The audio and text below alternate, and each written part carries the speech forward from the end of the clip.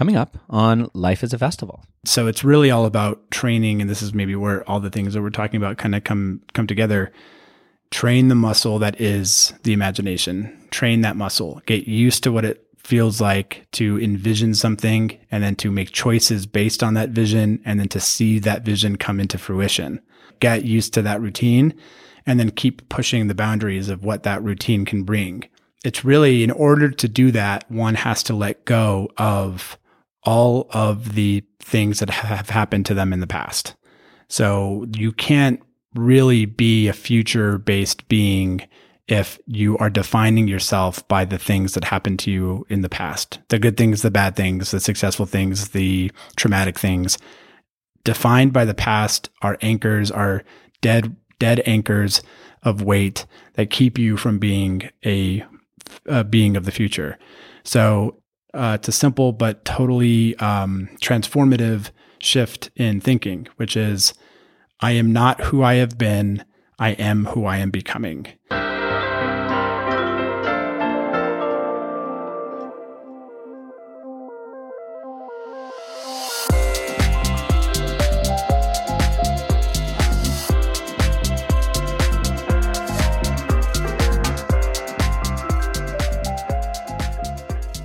Festivals, be they modern celebrations, mystical ceremonies, or rites of passage, are a time to come together and connect with our humanity and with each other.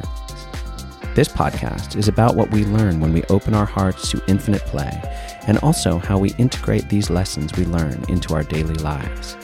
Life is a festival, only to the wise. Would you like to make money making art? How about $158 million? Not easy, but apparently not impossible. The intersection of art and business can be tricky for creatives, wary of selling out. That's why today's guest is such an interesting life designer. Not only has Vince Cadlebec designed his life like a festival, but he's helped do so for hundreds of artists as CEO of the mighty Meow Wolf. You might know Meow Wolf from the House of Eternal Return, which is conveniently located in my hometown of Santa Fe, New Mexico. But you'll soon be seeing them in Denver and Vegas and likely beyond. Meow Wolf was once a small punk collective, but with the help of Game of Thrones author George R.R. Martin and a hell of a lot of grit and ingenuity, they have become leaders in the experience economy. Today on the podcast, you'll hear Vince's story, including his struggles with his leadership style, loneliness, and the death of a dear friend, as well as his personal philosophy on the intersection of money and art. Vince rejects the Disneyland model of replicating success with the same old producers, but maintains that art can be sustainable. Don't get lost in the grind of past projects.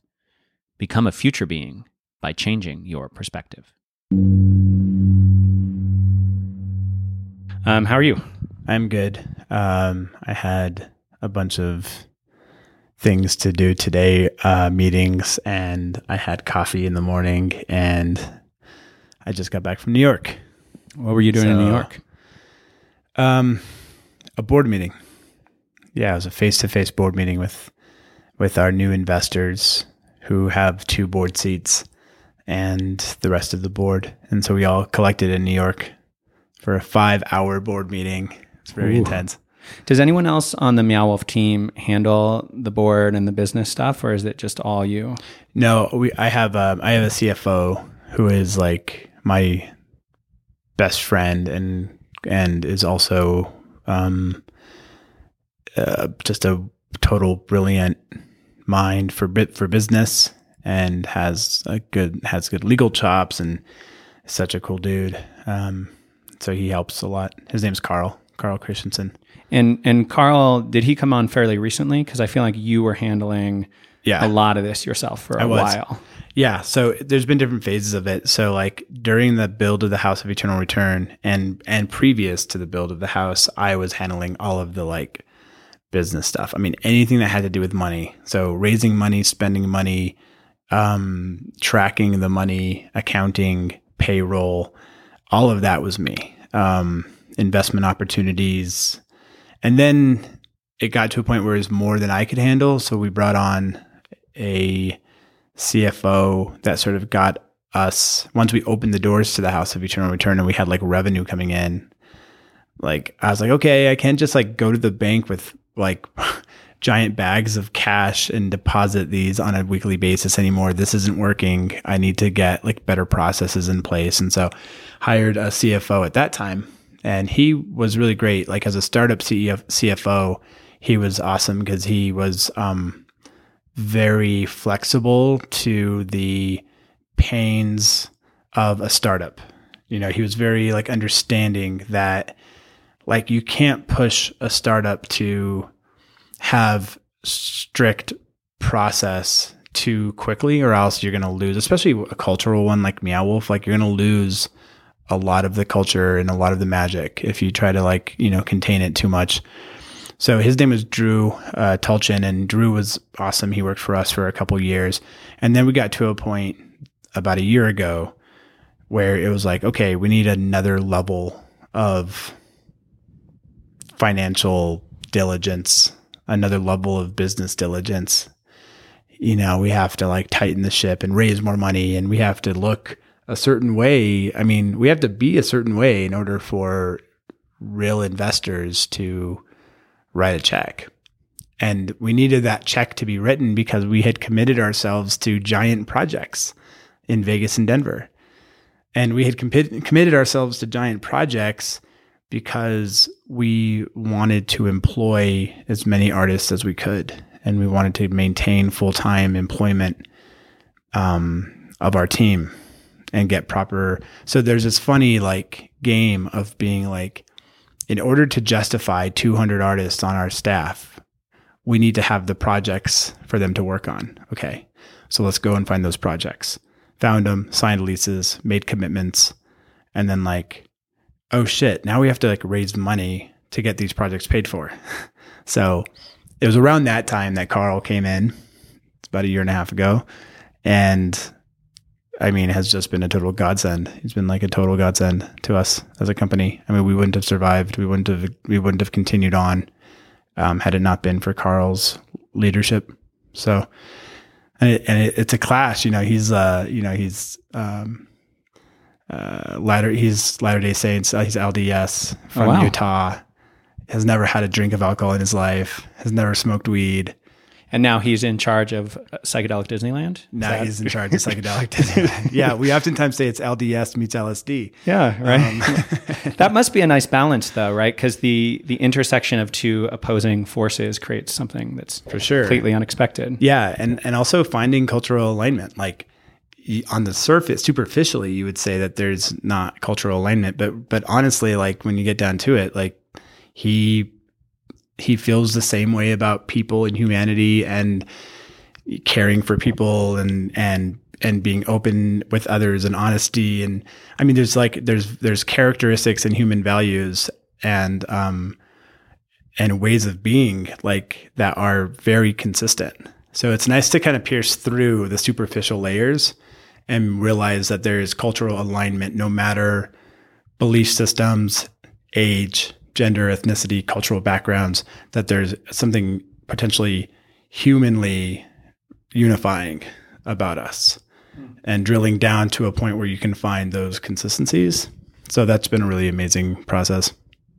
It's interesting. Talking about Carl is a wonderful opening to the conversation that I was hoping to have with you today. Mm-hmm. Because as I watch the documentary and as I've become more and more familiar with Meow Wolf, you're a very interesting character in this group of punk or anarchist artists. You're almost the left brain of the organization. And there's a lot I want to get into about that. But before we start, I just want to ask you a question that I like to ask people at the beginning of a podcast.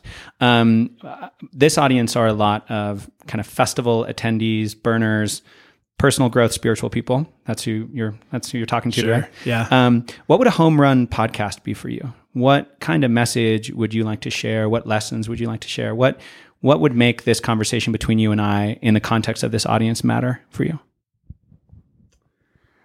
Oh, gosh. A topic that would have value for me. I mean, I do think that like money and capitalism and its existence in our reality and its place in our lives, I think is a really interesting topic. As well as like the significance of imagination in the evolution of like the human journey, or not even the human journey, the evolution of consciousness journey, and like just just what the imagination is and what it means to bring imagination to life. And like, to me, like those might seem like completely separate conversations, but they're actually very closely tied. They're like peanut butter and jelly to me. And so, those are like the topics that I think might be interesting to the audience, and also like are things that I care deeply about, even though the capitalism one gets me in trouble a lot. The money one gets me in trouble a lot. So, but I'd be willing to talk about it. Well, it's such an interesting one because there's this sort of righteous purist perspective of the artist, the starving artist. There's, you're not an artist if if you sell out. Anything to do with money is selling out, and money is energy, and money is what gets things done. And Meow Wolf would not be what it is without you. After George R. R. Martin bought the bowling alley, getting him to get the renovation number from 300 up to 1.8 million. And then you going and fundraising another, I think, 2.8 million. Yeah, correct. Yeah, it's money. Money made this happen. Totally. Yep. And I think that something that might be helpful for people who are listening, who are artists, is what is someone's relationship to money? Does it really serve your art to be absolute in that money is this absolute corrupting force? Because it can be a vehicle for expression and sustainable projects that really matter to artists. Yeah, there's so much to explore there. I think that for us, our underlying mission is to provide space where imagination can be experienced, expressed, and explored by as many people as possible. And that's why we do what we do. And it's this belief that the imaginative self is our highest self as humans, and that it's within the imagination that we are connected to the creator, the creative, the ability to create our future, to bring into ours and others' lives things that produce joy and make lives worth living. So the imagination is like very important to us, and we don't want to judge the imagination. We're not saying certain types of imagination or certain types of certain expressions of imagination. We don't care about whether it's technology or static expressions, technological or static expressions. It's like it's really just about the imagination being expressed, experienced, and explored by as many people as possible. So I can honestly say that like we can provide more and more and more of that space the more money we have. So the more capital that's coming into the company, the more opportunity we have to provide that type of space and to have more imagination expressed and explored and experienced. That's kind of the basic connection, the basic thesis that I can stand behind. Now, if what happens for a lot of artists in their career is that what started as an expression and exploration of imagination turns into the replication of product or the replication of predictability. And that predictability is not actually rooted in imagination. This is no longer imagination at play. This is now logic, intellect. This is, the imagination is actually getting bypassed, and we're just copy pasting predictable product that somebody wants to buy, and we're creating an assembly line. that doesn't service that underlying mission of imagination. So we being Meow Wolf and we as artists have to maintain a real like strength around continuing to bring forth the imagination and the spirit of imagination and the spirit of creativity, even in the midst of capital success. And I think that there are some examples of that out in the world that we all look up to. I think there's musicians and artists and filmmakers who, even though they have made it big and even though they can like basically just make the same album again, they don't. What's a great example of one of these artists for you that you really care about? I mean, I kind of go to like really big artists like, I don't know, somebody like Radiohead or something that like through a career have shown, you know, and maybe in the last bit they've gone into a more predictable track, but at least like they could have made another OK Computer. They didn't. They chose to really explore something deep, you know, even deeper for them creatively. And they could have made another Kid A and they didn't. And so like that's one. I mean, I think the Beatles is like a really important one, of course, that like never really rested on their laurels and always, it seemed to always be an expression of their imagination. And Brian Wilson with the Beach Boys, so like could have just kept on writing the like surf song pop hit. Underrated. Definitely underrated. Yeah, totally. So yeah, I mean, I think like there's plenty. Bon Iver is a good example of somebody currently who's like could have done For Emma Forever Ago over and over again and probably would have been like, you know, the biggest singer-songwriter and would have sold, you know, hundreds of millions of copies of his albums. But Bon Iver has been committed to like exploring music as an art form.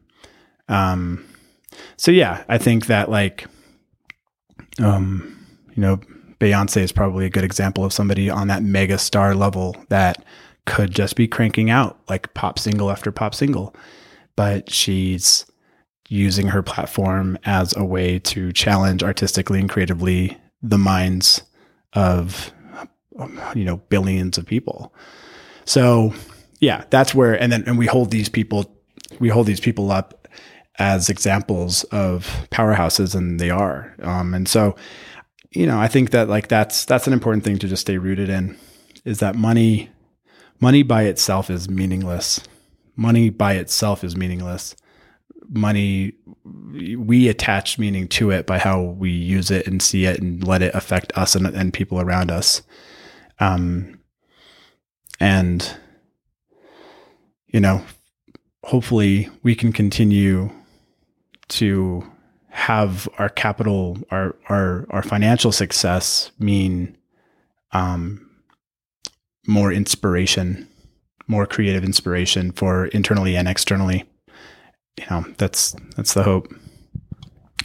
Well, in Meow Wolf, particularly the House of Eternal Return is very grounded in Santa Fe, and these other ventures are going to necessarily represent, you know, Area 15 in Vegas. It's a totally different landscape, totally different audience. So I want to start with Santa Fe, and I want to talk about you. We're both from Santa Fe, so of course the first question that I need to ask you is green or red? Oh man. Well, Christmas, clearly. Christmas clearly. Yeah. I mean, it also depends on the meal. It's red if it's a breakfast burrito. For me, it's red. If it's like eggs, if it's breakfasty, it's if it's a green chili enchilada. Well, if it's a chicken enchilada, it's definitely green. Yeah. Okay. So that's my. So right now for the listener, we're talking about New Mexican cuisine. The chili is very important, and there's the dry spice red chili, and then there's the green chili. That's, how would you describe the difference between the two? Well, they're actually like they're different ripenesses. One's ripe and one's not ripe. I can't remember which one's ripe and which one's not ripe, but yeah, they have different flavor profiles. I think like red is deeper, smokier, and green is tangier, you know, sort of tangier. And so they end up having different flavor profiles to them. And yeah, I don't know. Green is the one that people tend to like. I like green. Yeah, I've liked green my whole life. When you come to Meow Wolf, be sure to go out for a traditional New Mexican dinner while you're here, or breakfast burrito or whatever it is, and try both. And let us know what you like. Say Christmas. Don't say both. Oh yeah, that's true. Say Christmas. They say red or green. You say Christmas. Say Christmas. It's funny. No matter where you are, the New Mexican diaspora, we love our green chili. Oh yeah. There's Green Chili Kitchen in San Francisco. Oh nice. Yeah. There's it's not always Hatch, but right. It's pretty good. Right. So you grew up in Santa Fe. Yes. And so some of our conversation is going to be informed by the Meow Wolf documentary. And in the Meow Wolf documentary, there's some really interesting and some beautiful segments about you in the documentary. And one of them talks about you leaving the organization kind of early on. You kind of went on somewhat of a dark night of the soul experience at that time. Yeah. And I actually really resonated with that in terms of growing up in Santa Fe. This idea of wanting community and wanting to be connected through art, and a certain kind of loneliness that I have felt growing up here. Yeah. What was that time in your life like, and what did you find in your sojourn away from the Meow Wolf community? Well, what was crazy about that was that I left a year after we started Meow Wolf, and when I started, when I first called the meeting that created Meow Wolf, it was the first time that I think the other founders all felt like we had allies. We had like-minded spirits in the room with us in this cultural fight against the identity that Santa Fe had produced and was expressing. So, and that's like the kind of rich artist identity of Santa Fe. Yeah, it's rich artist identity. It's like sunsets. It's like baby boomer. You were fighting against sunsets. Is that it's like the peace and tranquility of like sitting on your front porch and watching the sunset, and like the quietness of Santa Fe, and like just like this, which is all of this stuff is true, and it is all stuff that we love about this place too. So it's not like it wasn't about changing the identity. It wasn't about it was about expanding it and just having more diversity around what it meant to live in Santa Fe. And it didn't at the time have room for punk rock. It didn't have room for hip hop. It didn't have room for street art or room for like loud 20 somethings, I feel like there weren't 20 somethings here for, during my 20s. Well, you were here starting Meow Wolf, but during my 20s, I remember coming home and being like, where are the young people? Yeah. We were locked ourselves in living rooms and, and started art collectives, I guess. That's sort of, so it was the first time that we actually felt like somebody else was listening. And so what was hard for me was that a year into it, I felt rejected by this group. So now I wasn't just like experiencing rejection from the city, but I was experiencing rejection from this group that had come together around what seemed like similar ideals. The truth of it was that I had and continue to like deal with what it means to be a leader and what it means to have direction and what it means to like have a voice that speaks with certainty and speaks with like, intensity. And back then it was like really detrimental, really harmful. My relationship to power was one where like it was really, I had a hard time if the group wanted to go a different route than me. What does it mean to have a hard time in this context? I mean, throw up my hands and say, fine, fine, you do it. Fine, you don't need me, basically my way or the highway type of mentality. And, what I would do is I would set up scenarios where we all had to do things the way that I wanted to do them on my path. And if it deviated from that, then, or if there was any sort of rebellion against that, I would fall into this really kind of like deep place of hurt that was like, they don't love me, they don't want me, they don't care about me. So it's like I was setting myself up for failure in this way, and that's what happened. I basically, like, I put Meow in a position where I was the ruling leader for that first year, and there was pushback, and I then fell into a depression, and I left, and I blamed it on them, and I said, they don't love me, and all this stuff. And like the reality of it was that I was just like, I was so wrapped up in my ego. I was so wrapped up in my my need to be right. And I think everybody has this. Everybody has like this obsession with needing to be right. When you say you fell into a depression, is that something? Have you suffered from depression in your life? No. Or is this more situational because of the experience? This was situational, but it was the first time that I would say that I experienced symptoms of depression. I didn't get it. I didn't see a doctor around it necessarily, but it was multiple days in my house, lots of suicidal thoughts. Being very antisocial and carrying anxiety when I would go out in public.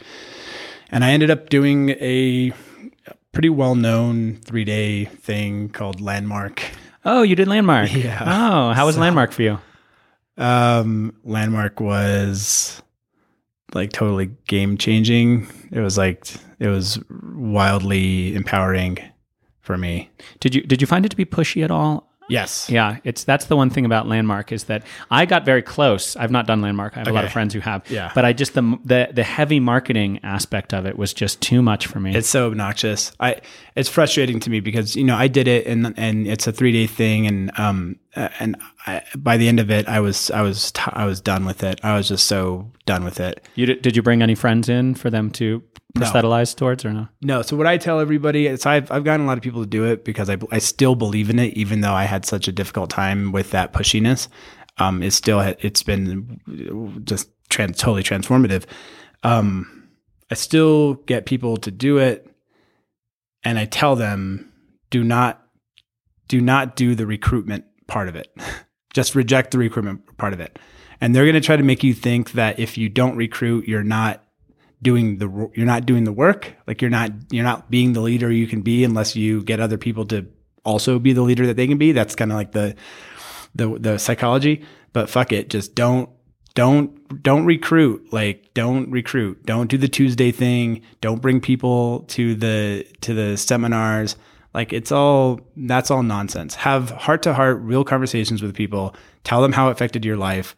And then if they want to do it, they can do it and put the pushy stuff to the side.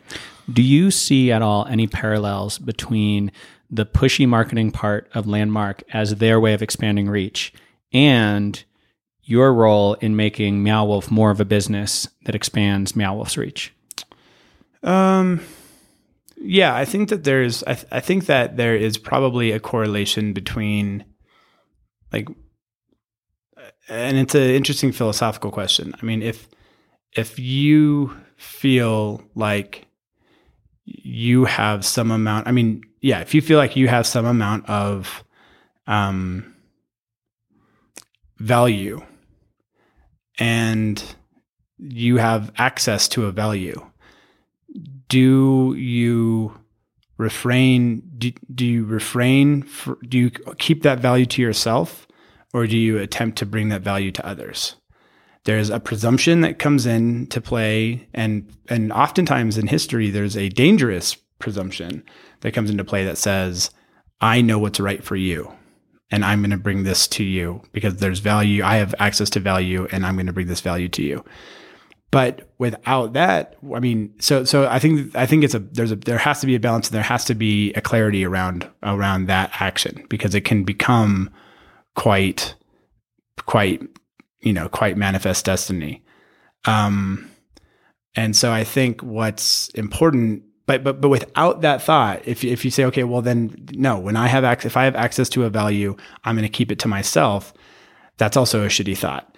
And that's like, it's selfish, and there's kind of a righteousness of the underground kind of thing with that. Yeah. Where, you know, totally the purism of the underground. And I, you know, as I've kind of gotten to know Meow Wolf as a collective a little bit more and thought a lot about this interview and thought a lot about you, it's almost like Meow Wolf is this monstrous organism that you all serve. You've kind of described it in the documentary that way. Yeah. And you seem to have a pretty specific role in serving Meow Wolf, that if it really were Vince's way or the highway, I don't know that Meow Wolf actually would function correctly. But the fact that you're holding that space in contrast to others, and the sort of monster of Meow Wolf lurches ever forward, I think it seems like it's fucking working, right? I mean, yeah, I mean, it's working in, I don't know what. So again, like, I think going back to that bottom line of wanting to get as much imagination expressed, experienced, explored as possible by as many people as possible. I think that, like, that, in that sense, yes, this is working. I think we are going to help bring forth more imaginative experiences to others that are going to trigger them into having a connection to their own imagination, which hopefully will then get them expressing their imagination. So in that sense, yes, I do think it's working. We've had to identify a very general mission like that in order to understand why we do what we do. We're not trying to be exclusive. Like, we're not trying to have our value found in the exclusivity of our brand. And because of that, we are looking to expand into strip malls. You know, we're looking to expand into the suburbs. Expand into strip malls as in taking over a strip mall, or having a sort of like kiosk in a standard strip mall where you make it weirder? Either. You know, I mean, I guess I'm saying is, like, aesthetically, we're not against, like, everyday America. We're not against the Midwest. We're not against suburbs. We're not against, you know, and it's a losing soccer moms. It's a losing strategy to be against your countrymen. Totally. Yeah. And so, you know, there has been this push from some people, like, some fans of ours that will see us doing something, you know, that's like directed towards like a suburban family or something. And somehow, like, there's a value being lost because we're not holding true to some punk rock, core ethos or something. And so there's a lot of different angles that we can be working from that's influenced by a variety of different external variables. So we've had to be able to, like, kind of dig down into a core mission and then have that reflected in all of our actions, you know, and that core mission is it's very general, you know, it's a generalized mission. It's one for all humans, you know, it's not specific.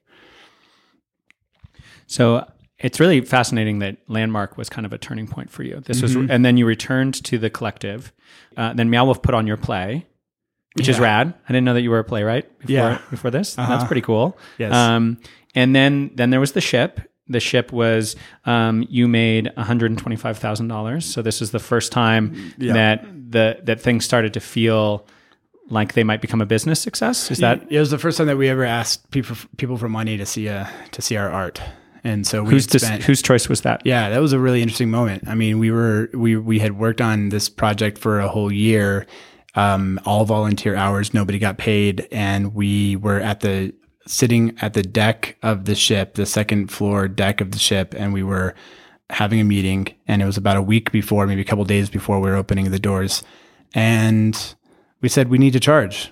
Like, we need to charge people to see this. We've put too much work into it. Like, we want to be able to continue to do more work after this. So we need money to do that. We need to charge.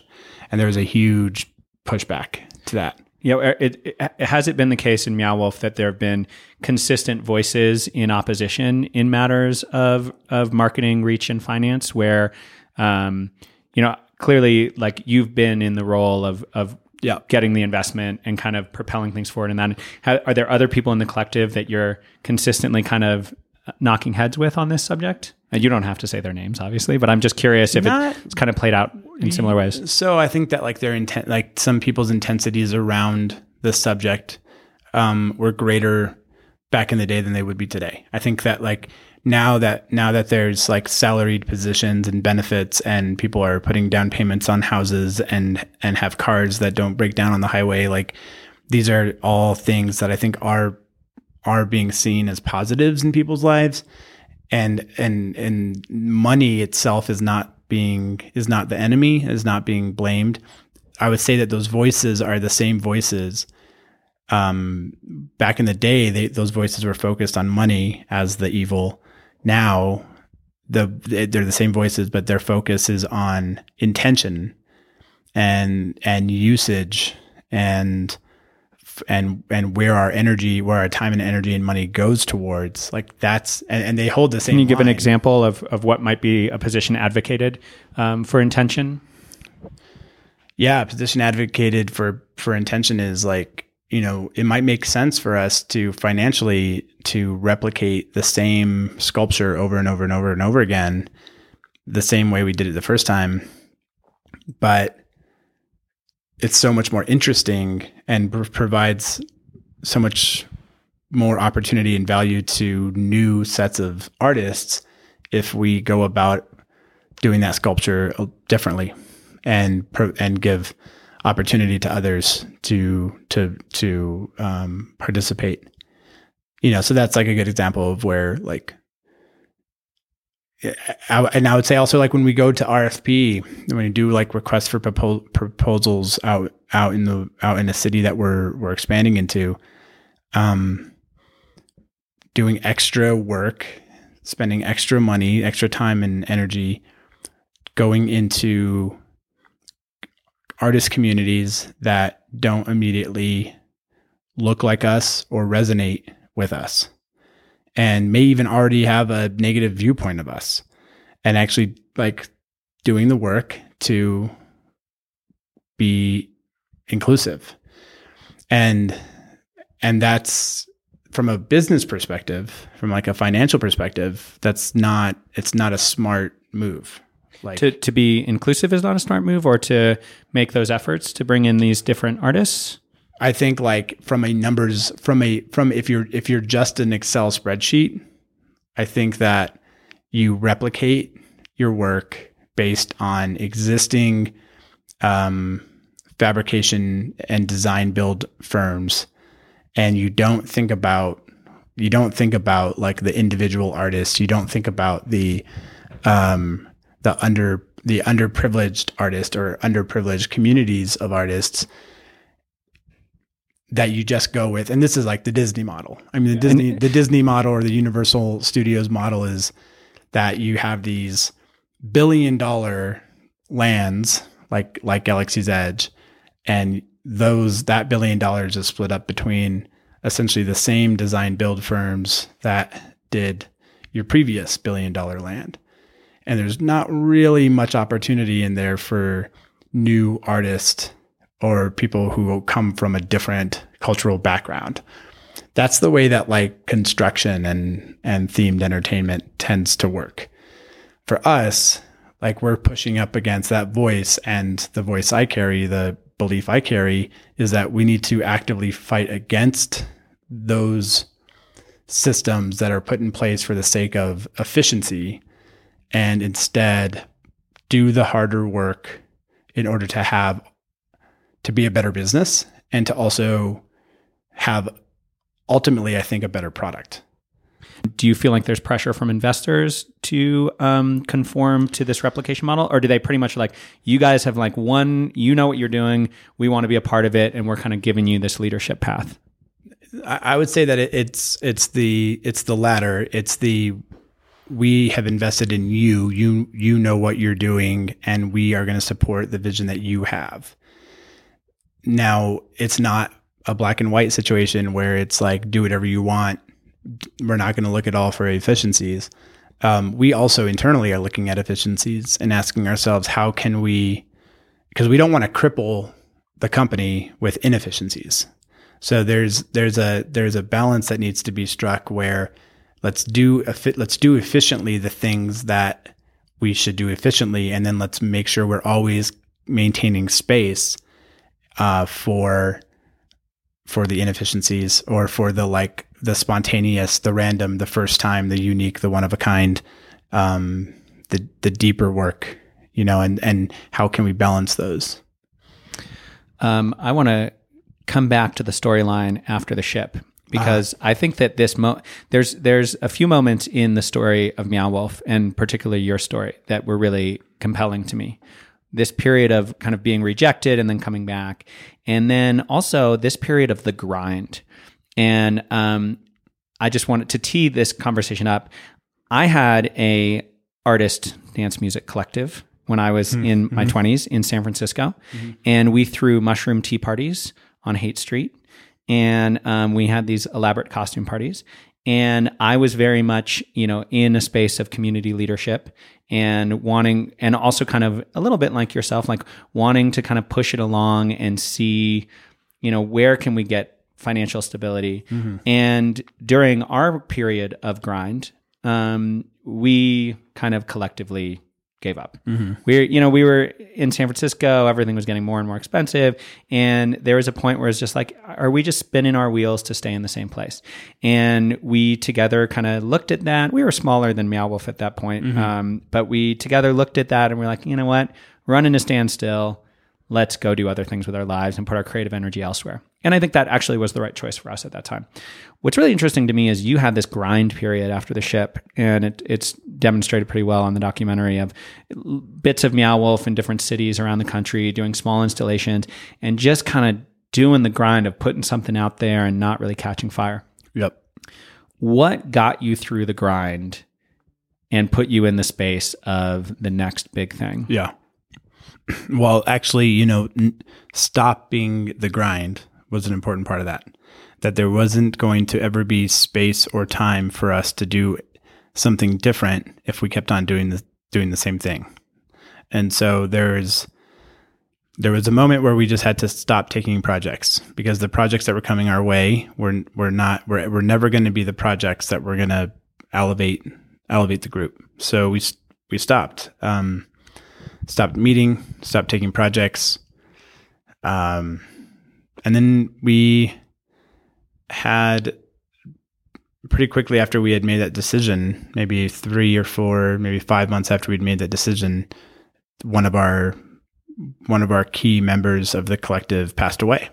And that was David, yes. David, yeah. And that brought everybody back together to mourn his death, and brought everybody into the same space, the same living room. And we talked about our past, and we talked about the things that we had created, the ship and the play, and we talked about doing things in the future. So it sort of brought us back together. We still didn't have things to work on, really. We ended up doing a memorial, sort of an in memoriam show for David in New Orleans. And that was one project that we accepted. We said, okay, we'll do this project in New Orleans. And we drove down, did a road trip, had no money again, installed this show that was basically like looking back on the past of Meow Wolf and kind of putting it to rest. At the same time, celebrating the life of somebody who had just passed away, and then also exploring what the potential of the future, the sort of explosive, the explosive potential of the future, what that could look like. And that was sort of the show that we did in New Orleans. And what was interesting about that, I mean, everybody knows New Orleans is a very magical, special place. And on our way down to do that show, we started to just, talk about, me and a couple other people in the car started to talk about like what a future show might look like. And I started talking about this bowling alley that I'd looked at, and I started talking about George R. R. Martin. What if George bought the building? This is before I had even asked him. And we started to talk about the concept of the show, and the house came into view at that point. So it was sort of like in this space of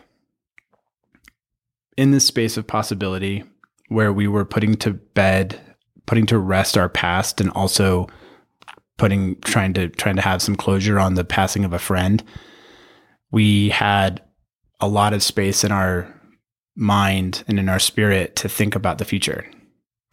And that's what entered in. The House of Eternal Return sort of entered into our consciousness at that point, and kind of like moved forward from that. It was about 4 months later that we signed the lease with George.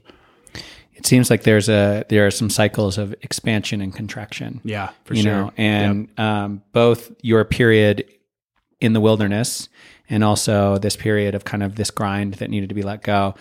It seems like they were both experiences that you got a lot of personal development value out of, right? Like that's what it seems like.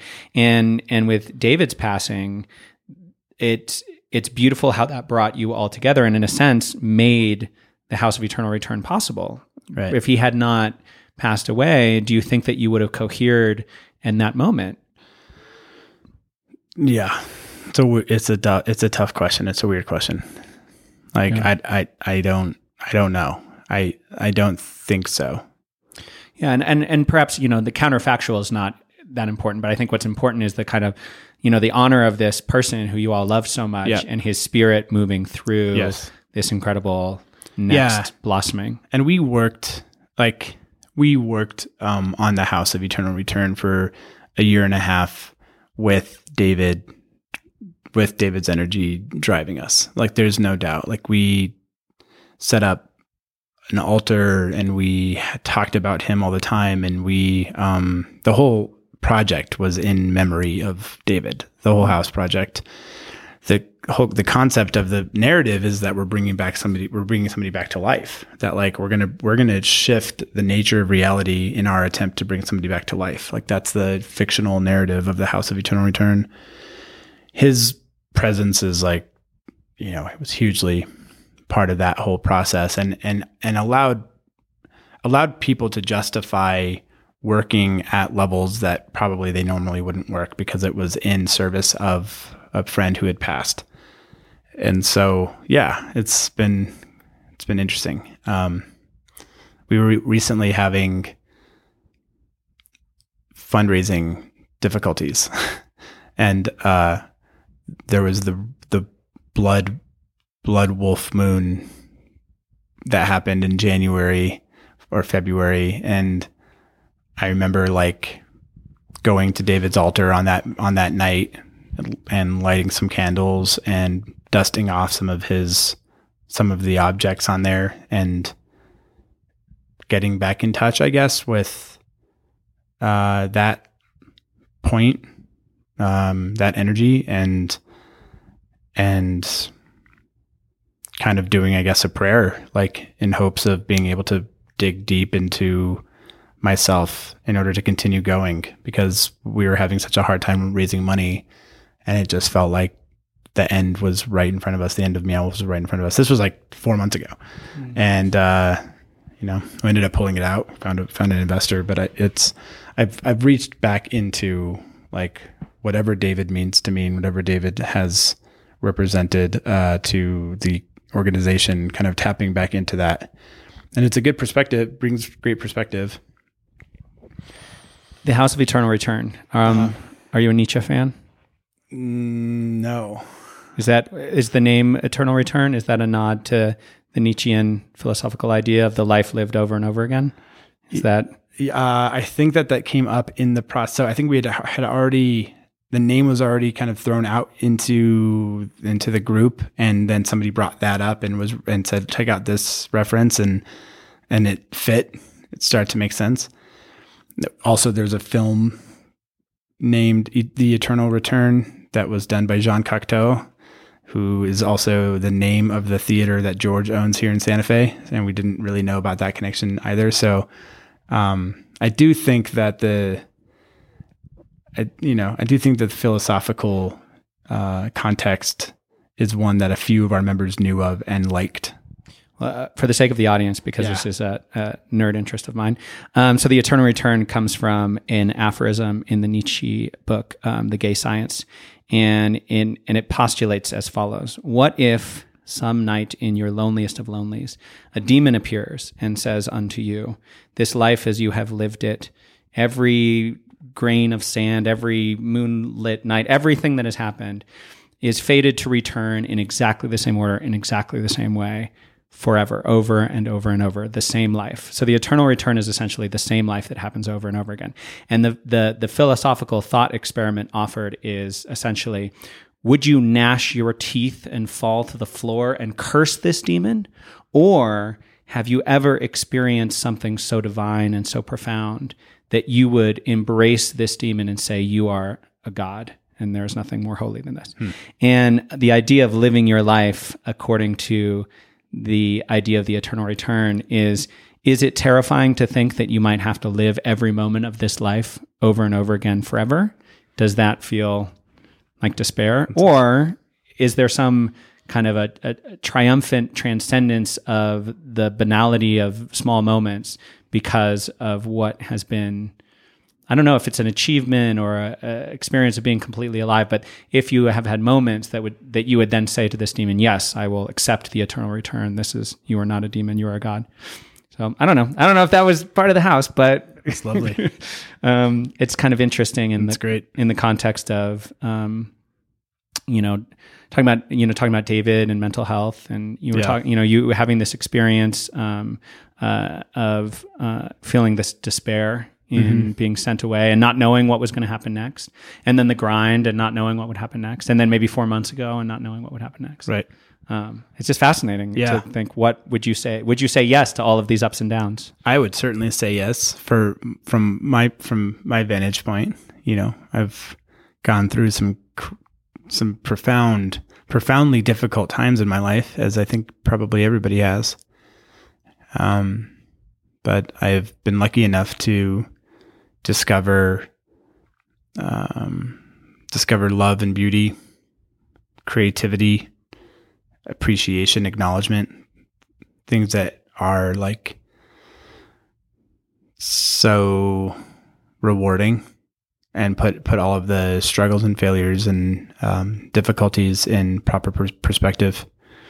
So I've been lucky enough to be able to live a life that has that perspective. It's a beautiful thing. Yeah. Yeah. The audacity of asking George R.R. Martin to buy the bowling alley. Mm-hmm. So you worked for the Cocteau as a marketing director. Yep. And then that's how you had a connection with him. Still a lot of chutzpah to be like, we want to do this thing. And he's not a funder of Meow Wolf. He bought the bowling alley, did the renovations, and is your landlord. But he's come on board recently as a world builder in some capacity. I think I read that. Yeah, so our relationship there, he was my boss. He then fired me. What did he fire you for? I wasn't willing to update the website. I was like, I want to do other things other than update websites. Wow. It worked out for you. Yeah. So then I threw an event at the Jean Cocteau a few months after I got fired. I threw an event that was called Daring to Grow Young, and it was based off of a political campaign of the mayor who had just won. And he ran on a campaign of Santa Fe daring to grow young. So we then held a community conversation about what that meant, and we had a panel. So I kind of organized that. It was very successful. It happened at his theater, and George let his assistant know, hey, tell Vince that I'd be willing to do more projects with him. So a few months after that, I wrote to George, asked him if he wanted to buy the bowling alley. He responded. And I found myself sitting in front of him pitching this idea. And I thought, while I was sitting there, I said, if I can just get George over to the bowling alley, that's going to do it. And so in the midst of the meeting, he said, hey, do you want to jump in my car and go over there and check it out? So I rallied the troops. Everybody met him over there, and he fell in love with the bowling pin, the bowling pin sign. He fell in love with that. I've bowled there before, by the way. Yeah. Totally. Yeah. And so he basically wanted to buy the building because he wanted to preserve the sign. And so we have preserved the sign for him. So at first though, he wasn't an investor in the company. He was our landlord, Then about a year after we opened the house, he became an investor. And then last month, he became a contractor. So now we're contracting with him as a world builder to like help us understand how to piece together multiple environments, multiple characters, create an opus. So it's a funny title for him, contractor, considering Game of Thrones and all the different, it's just such a humble title, for someone of his heft. Yeah. Well, chief world builder. That's the kind of funny title that we give him. So Meow Wolf has been a huge success, and it's the fastest growing business in New Mexico or Santa Fe? In New Mexico. Fastest growing business. I mean, everyone who comes to Santa Fe, it's like, you're in Santa Fe, you should check out Meow Wolf. Are you nervous about trying to replicate this in another space, but even not replicating this? Because as you've said, you don't want to just try to rinse and repeat. It can't be the house of the eternal return, eternally returning. Now you're doing Area 15. What's the name of the Denver one? We call it Meow Wolf Denver. Area 15 that's very clever, Meow Wolf Denver. It's going to have a name. Okay, I figured as much. Yeah, I mean the Vegas project is the Vegas project's at a place called Area 15.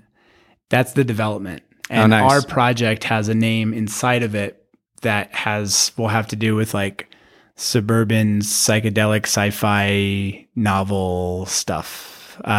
And then the Denver one is much more of a strictly sci-fi kind of structure to it. And we have a working title for that as well, but it's... Are you allowed to say the working title? Well, no, not really. I mean, it has to do with sort of like convergence of things, like things kind of coming together at certain apexes and, explosions of when right place, right time, happenstance of things coming together. So that's that's the theme that we're working with on Denver. Nice. Talking about this trajectory of being this punk artist collective, and then you and now Carl helping a guiding force towards financial success. It does seem to have this sort of exponential, almost supercharge of Eternal Return. It made a bunch of money and is doing this great job in Santa Fe. Why go so big? On the documentary, you said that you want to make $1 billion company. Why do you want to make $1 billion company? And do you think that you can maintain the culture and maintain the beauty of the Meow Wolf monster if it grows to such enormous heights? Yeah. So I don't think that who we are today is going to be who we're becoming. I think that we will be different, and we are not today who we were a year ago or who we were in 2008. And something I've told the team is that we've never been the thing we thought we were, and we've never stayed the way that we've never stayed the same. And this is the truth of that. And I think that the culture, I want culture to get out of the superficial variables. I want it to get out of the type of music or the type of dress, the type of fashion, and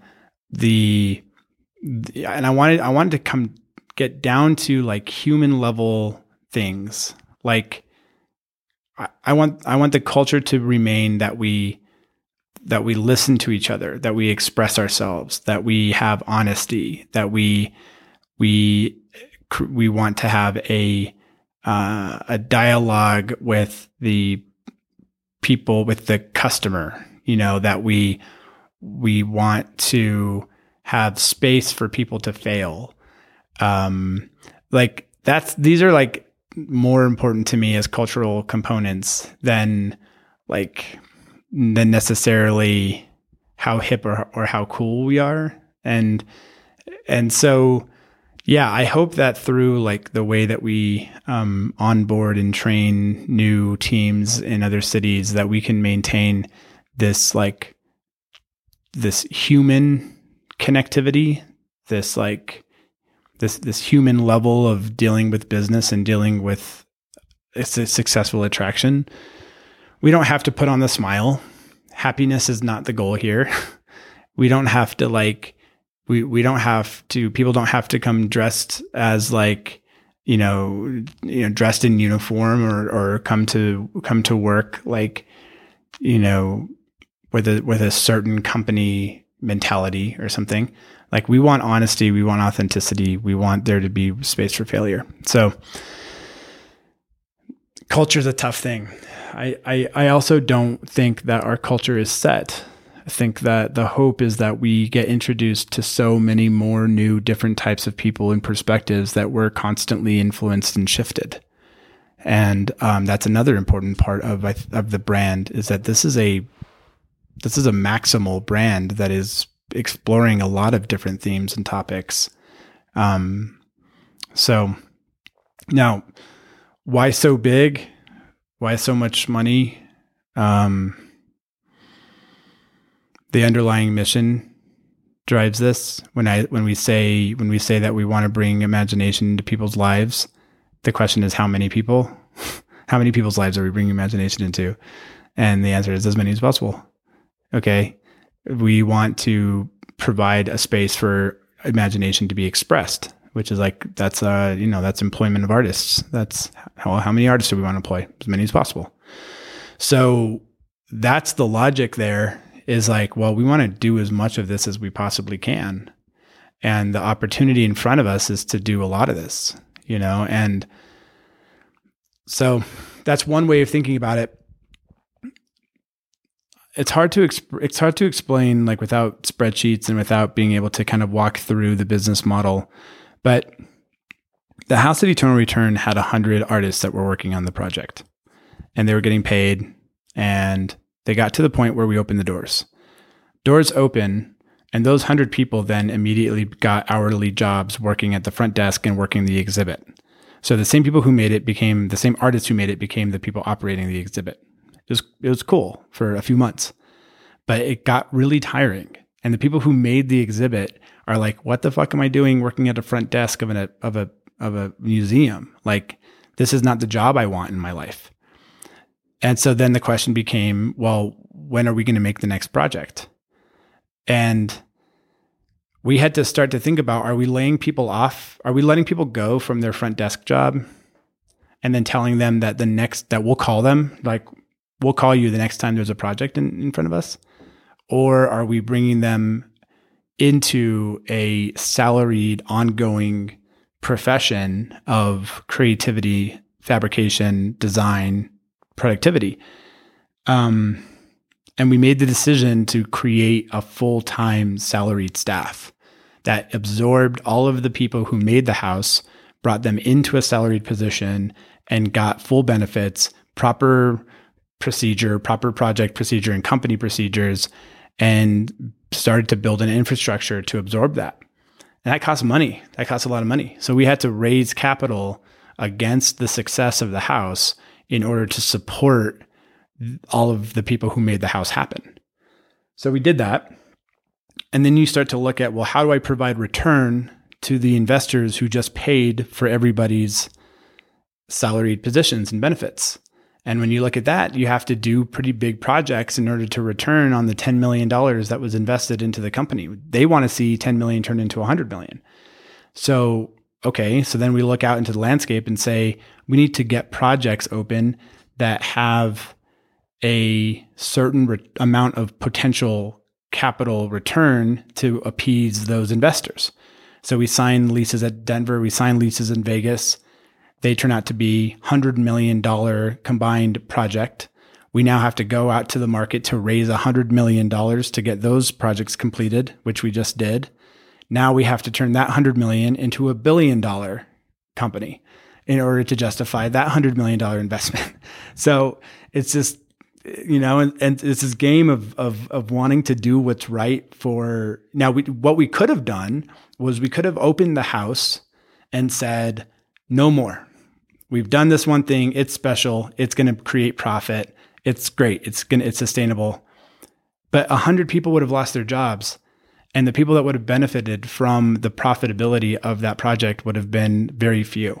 It would have been the few investors that came in and the few people who had some revenue share or profit share from it. And so that seemed, and I still believe, like that would have been the more selfish route, would have been to just stick with this one operating thing and tell everybody else to move on with their lives. So that's just like, that's the big picture of how we got to where we are. It's not like world domination. It's not like some sick, like capitalist initiative to try to make as much money as possible. Rooted in all of this is that we want to bring as much imagination to people as we possibly can. And in that, it means supporting human lives with like well-paying jobs and benefits. If a human wanted a life with well-paying jobs and benefits working with Meow Wolf, yes.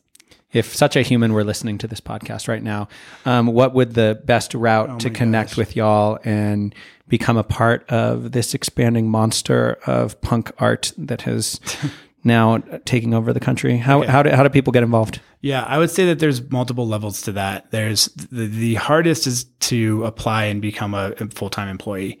Like we have probably 5,000 applications come through every month for 10 or 15 potential jobs. It's absurd, the amount of, because there's not much out there, and it seems like a really cool place to work. So people want to put their applications in. Full-time employment's really difficult. Contract work, especially through RFP process, is probably more likely. So if you're really skilled designer, really skilled artist, you have some amount of, I would say, like, keep your eye out for calls for proposals. That's the best opportunity to get your work. That's through the website that people, or do they follow a newsletter? I'm thinking, I'm an artist. I'm listening to the podcast. I want to make something. Where do I keep my eye on? Our Facebook page, our Instagram page, our Twitter page does these RFP call outs. We also have an artist liaison who is constantly looking through portfolios and constantly looking through people's work that gets sent to her. It's tough. I would honestly say that I think like the best route for people who want to have like full-time employment and be able to kind of like get value out of this movement that's happening is to consider forming, like, to doing this on your own. Like there's so much opportunity. Every city in the United States could use multiple really cool creative experiences, and our model is there to look at and to utilize. Developers will pay a lot of upfront capital to get things built inside of their spaces. There's a group in Columbus that's doing it right now. They're called Otherworld, and they basically just copied the Meow Wolf model almost to a T, and lo and behold, it's working for them. And I think that like that's probably the best route for people to be gainfully employed. We are at the end of our time together, which is unfortunate because I have like so many things I could talk to you about. But I just want to finish up our conversation with a final question for you, which is, we've talked about how you've had some hard times in your life. Mm-hmm. In the documentary, you talked about being overweight and not having friends, mm-hmm. and not being a fully out and expressed person. Yep. What would you now, successful CEO Vince, who would have thought? Yeah. What would you say to your younger self when you were going through these really deep, depressed, even maybe suicidal moments in your life? If you could talk to that kid right now from where you sit, what would you say? Yeah, it's all about the future. The future being unwritten. The future is possible. The future is filled with potential. The future is determined by the actions of you, by your choices. And it's like, want to get into shape, don't want to be fat anymore, make choices to support that vision of the future. And so it's really all about training. And this is maybe where all the things that we're talking about kind of come together. Train the muscle that is the imagination. Train that muscle. Get used to what it feels like to envision something and then to make choices based on that vision and then to see that vision come into fruition. And that's a muscle. Like, get used to that routine and then keep pushing the boundaries of what that routine can bring.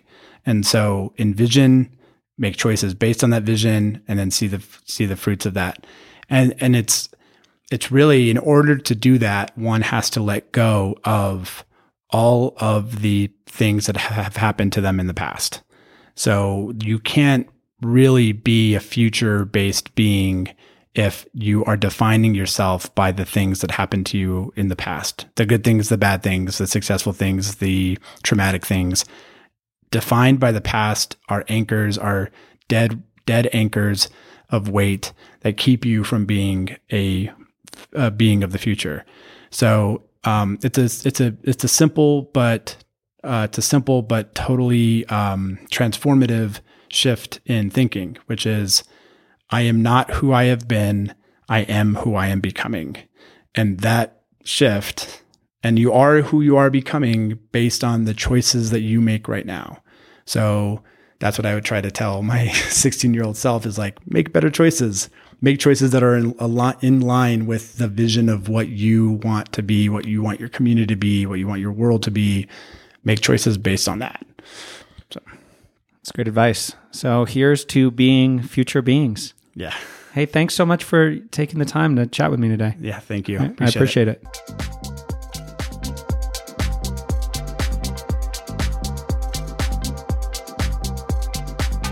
Thank you for joining us for the Life is a Festival podcast. If you enjoyed today's podcast, you can support it by subscribing on iTunes and leaving us a review letting us know what you thought. Or you can share it with your friends. Please visit eamonarmstrong.com. That's EAMONARMSTRONG.com for more content about festival culture and personal growth. Have a great week. All right. So pulling a few more minutes of your busy time, but how'd the podcast go? It was good. I appreciated the amount of space to talk about whatever I wanted, and also appreciated the question that you had at the beginning, which is, what does a successful podcast look like?